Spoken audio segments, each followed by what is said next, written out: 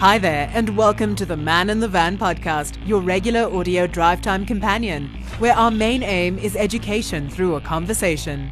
Through our conversations, delve deep into all things related to the tradesperson contracting community, from news to education to industry happenings, helping you do better business while building a better and improved South African tradesmen and women contracting community. Thanks for tuning in. Let's start the conversation. A warm welcome to our audience. My name is Willem Klopper. I am your host, and this episode is part one of a conversation in which we discuss occupational health and safety. The objective of this conversation is to determine what OHS entails, how it applies to employers, and more specifically, how it applies to the plumbing industry. We will also discuss what the consequences are of not complying with the OHS Act and what measurements must be in place for employers to comply. Now, with me in studio, I have Chris Coetzee. Just before we give our guests the opportunity to introduce themselves, let's hit the brakes. We'd like to remind our audience that this episode is proudly brought to you by Articulate It Plumber. Chris, welcome to the studio. Just before I fire away with all of the other questions that I have for you, would you care to please introduce yourself to the audience? Thank you very much, Willem. My name is Chris Coetzee, and I'm the owner of OHS Savvy Consulting. It is a health and safety consulting firm based out of Hartbeespoort Dam, and I work in and around the Gauteng area personally, as well as in KZN and Cape Town. Chris, can you just tell us your involvement or OHS's involvement specifically in the plumbing sector or the plumbing industry? Well, back in 2017, IOPSA and myself got together. I became the OHS practitioner. Basically, what that meant was I would assist IOPSA in different related health and safety perspectives. With all their members, we designed and developed different management systems such as free health and safety files, training implementation, as well as mentorship programs.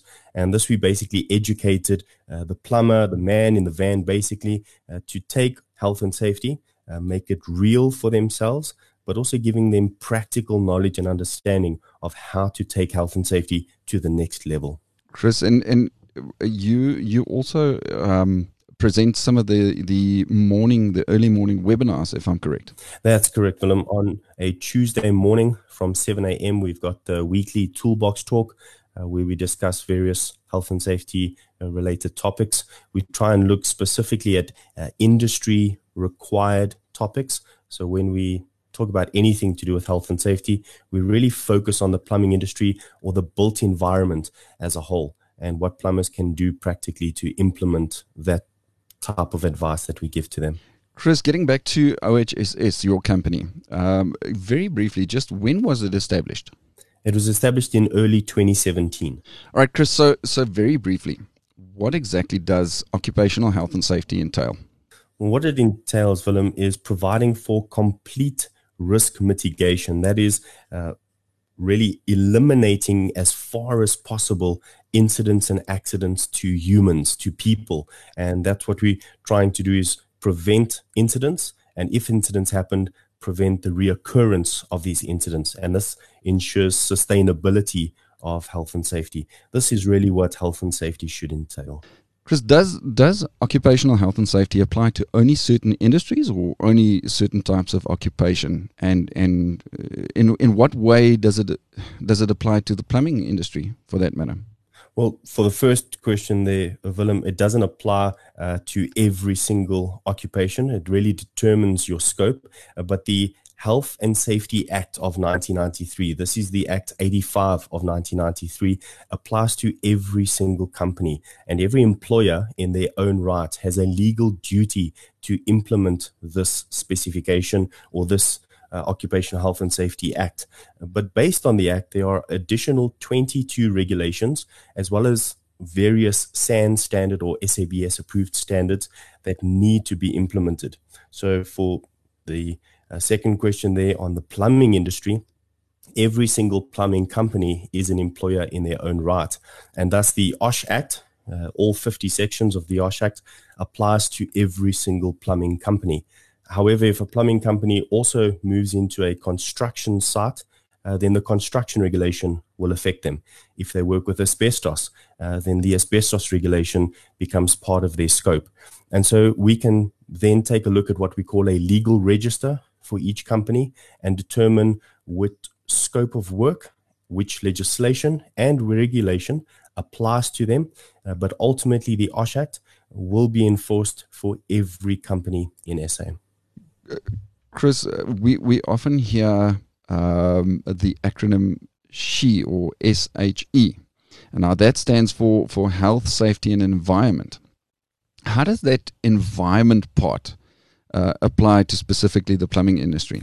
Well, if you take a look at environment itself, we often think of nature, flora and fauna and animals and things like that. But really, there are two parts to environment. We've got in South Africa what we call the environmental regulations. Now, this is not just flora, fauna and animals.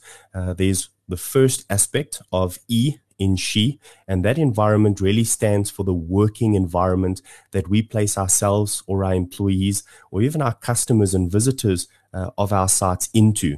This environment would entail the ventilation, the correct lighting of that environment, the ensuring of correct fire procedures. So really, environment in this aspect is a safety environment that we are working in. We wouldn't really call it a workplace as such, but the environment around us that has an impact or exposure to our health.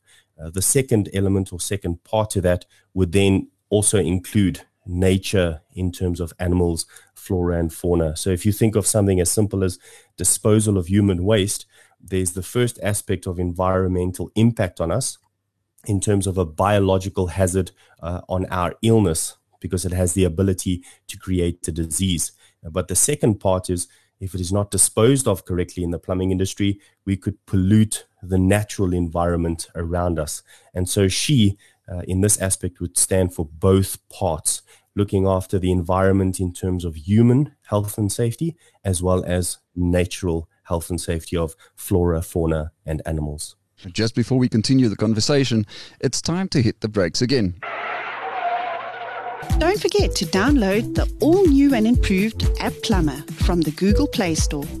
All your plumbing solutions are just a click away, exclusively for Android users. Welcome back. To continue our discussion, I would like to ask the following question. Chris, in many instances, occupational health and safety is taken for granted. The perspective from employers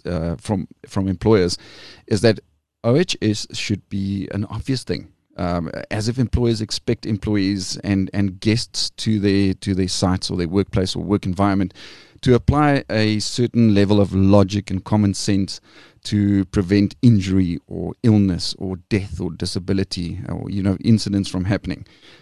Very briefly, please just tell us, what does the OHS Act say about that, and what are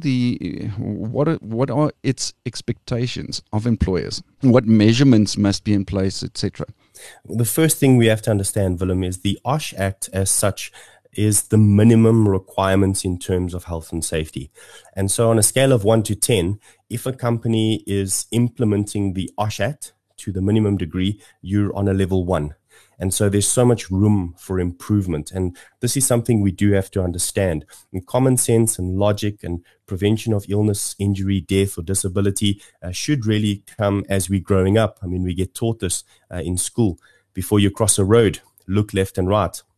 It's common sense, but it also protects health and safety. Washing your hands would be another form of hygiene, which also falls under health and safety. But when we take a look at the Act, it specifically outlines requirements in terms of liability for an employer and responsibility for an employee. And it gives very specific guidelines, again, remembering it's just minimum requirements. And so if that's not in place, this body of proof is not in place for us, we won't be able to then provide or maintain safety for our employees. And so it's not really mandatory or obligatory for any employee. It's not just a legal requirement, it is just the minimum. And so we should really be trying more of a best practice approach in terms of health and safety. So things like Section 8 of the OSH Act, defining the duties of employers to the employees, they will outline things like training the employees. And they often say if you don't train them, you cannot blame them. Providing and maintaining PPE. If you think of something very simple, Willem, if I gave you a pair of gloves, you would know how to put them on. Now, we're not saying anybody doesn't know how to do that, but is there some sort of document to prove that I've not only issued it to you, but also trained you on how to use them? And if that is not in place, well, then we are omitting to do something in terms of safety. And so this goes with every aspect.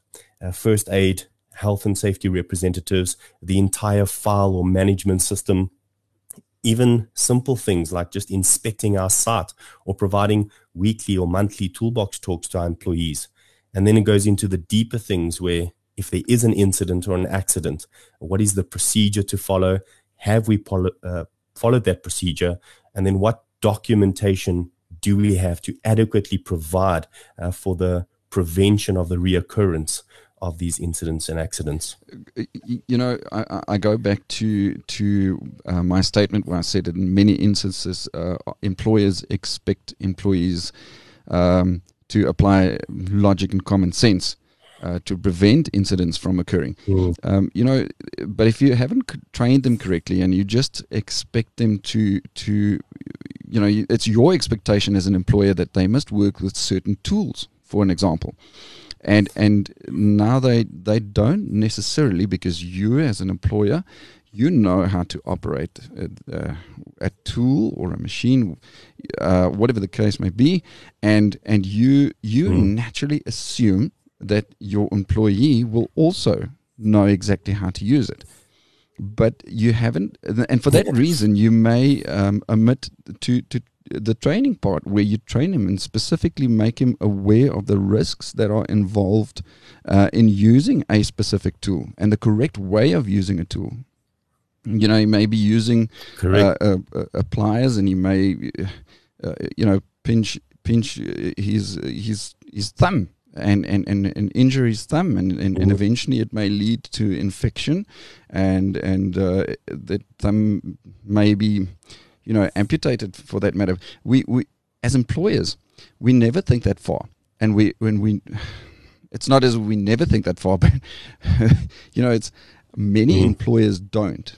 Many employers don't think that far, and they always think, it's such a simple thing; it can never happen. And if it does, can it escalate into something as big as a thumb being amputated just because the guy used the pliers incorrectly? So I think the importance of this conversation is to bring across to employers out there that these are very important things. Ultimately, your perspective as an employer should be the safety and the health, the well-being of your employees, as well as your guests to your work site, and members of the general public who may be affected by the kind of work that you do. Is that correct? Definitely. If you take a look at just again Section 8, I'm going to point out Section 8.2b. It specifically requires every employer to take steps. Now, steps obviously meaning a continual process, and again, it's reasonable and practical to eliminate or mitigate hazards or potential hazards. So this is ultimately eliminating the possibility that somebody will be exposed to a risk because of the task that they are performing. So in plumbing, if they were to perform any task, there must be steps that have been put in place. And this must be documented steps. We can't just go back and say, but I did do it. We just don't have the documents for it. You have to prove it by means of a system. And that system really is essentially a health and safety file. But it mustn't be a dead document. It mustn't be a document in a file not really doing anything. We like to call our files live files. Alive is a living, breathing thing, showing that health and safety is an ongoing, continuous implementation of these steps as outlined in Section 8.2b. Sure. I'm thinking of something, we mentioned PPE, a personal protective equipment, and the responsibility of the employer to provide that to to the employers and also give them the correct training on how to correctly apply and use the PPE. I'm thinking in plumbing, you work with human waste. It may cause illness if a drop of human waste spatters into your eye, for that matter. You can get illness, a disease, some kind of a disease can happen to you if you're not wearing the correct personal protective gear. And again, I want to reiterate the fact that there are so many employers out there who just don't think that these small little incidents can actually happen or will actually happen, or they think to themselves, so what? It's a drop of human waste that's spattered into somebody into somebody's eye. Will it really cause a disease? I know that I keep repeating myself, but it's a fact that so many people, so many employers out there really don't think of worst case scenario. I fully agree with you, Willem. In fact, we take a look at risk in terms of 5 basic elements. And PPE is always the last element, or what we like to say, the last line of defense. And so when you mentioned that illustration of a plumber working and having some sort of fecal matter touching their face, it meant that the PPE didn't work. Basically what that is a huge red flag for someone like myself in health and safety, because that tells me that there were 4 other strong elements that also failed before the PPE failed and that person was exposed to that biological hazard. And so looking in risk mitigation, risk assessments, training, supervision, adequate resources in order to do that job safely, as well as in terms of looking after your health. All of those have to come even before PPE was introduced to that task. And so when PPE fails, it's really a huge flag for us to say that the employer really hasn't taken a very stern look at what other elements, the practical elements that should have been in place before that last domino fell. And really, if we are always only relying on PPE as the last line of defense for our employees, we are going to continually have the reoccurrence of incidents and accidents, and potentially even fatalities or catastrophic incidents like we're hearing about all the time. Just before we continue the conversation, it's time to hit the brakes again. Plumber training has never been easier with articulated plumber courses. Enroll now to upskill yourself at your own pace and earn CPD points. Our informative and easy to follow courses can be found on iopsatraining.co.za. Don't forget to follow us on Facebook and Instagram at Articulated Plumber. Welcome back. Chris, you mentioned just before we started recording that there's an incident that occurred 2 weeks ago, and it had something specifically to do with plumbing. Would you care to share that with the audience? Sure. So there was a huge storm, obviously out in the Hammanskraal area on the 20th of November. This was a Friday. What had happened was the storm had blown a few barricades of one of the construction sites, and a few of the youngsters in that area, or in the Hammanskraal area, decided to go in and start swimming in one of the trenches that had filled up with water. Now, it's believed that during that time, 3 young boys drowned. There's 2 10-year-old boys and 1 9-year-old boy. And then again on the Monday, this was on the 24th, another boy had died, who again managed to get into this construction site, walked into the storm water trench that had filled up with water after the storm, and they also drowned. And you can just see the total negligence on the part of the contractor here, because it's so clear that they did not take the necessary precautions to ensure that there was adequate access control to the site to prevent something like this from even happening. If you dig a trench, if you dig excavation, there's so much regulations that go around protecting yourself and those around that environment while working.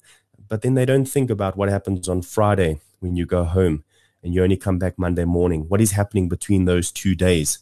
Just because you are not on site, are you really taking a look at that site as a potential hazardous for the environment that you are in and for the people in that location? And so very sad that, parents have to lose their children because of negligence on the part of a contractor. In fact, the mayor of Tshwane, Mr. Randall Williams, he basically said that he considers this to be huge negligence on the contractor's part. And if they discover instances of poor safety or failure to provide adequately or secure sites, that the city will deal with contractors very harshly on this. And I know we are going to have that question a little later in the show, Willem, on what are the consequences of omitting to do something in terms of health and safety.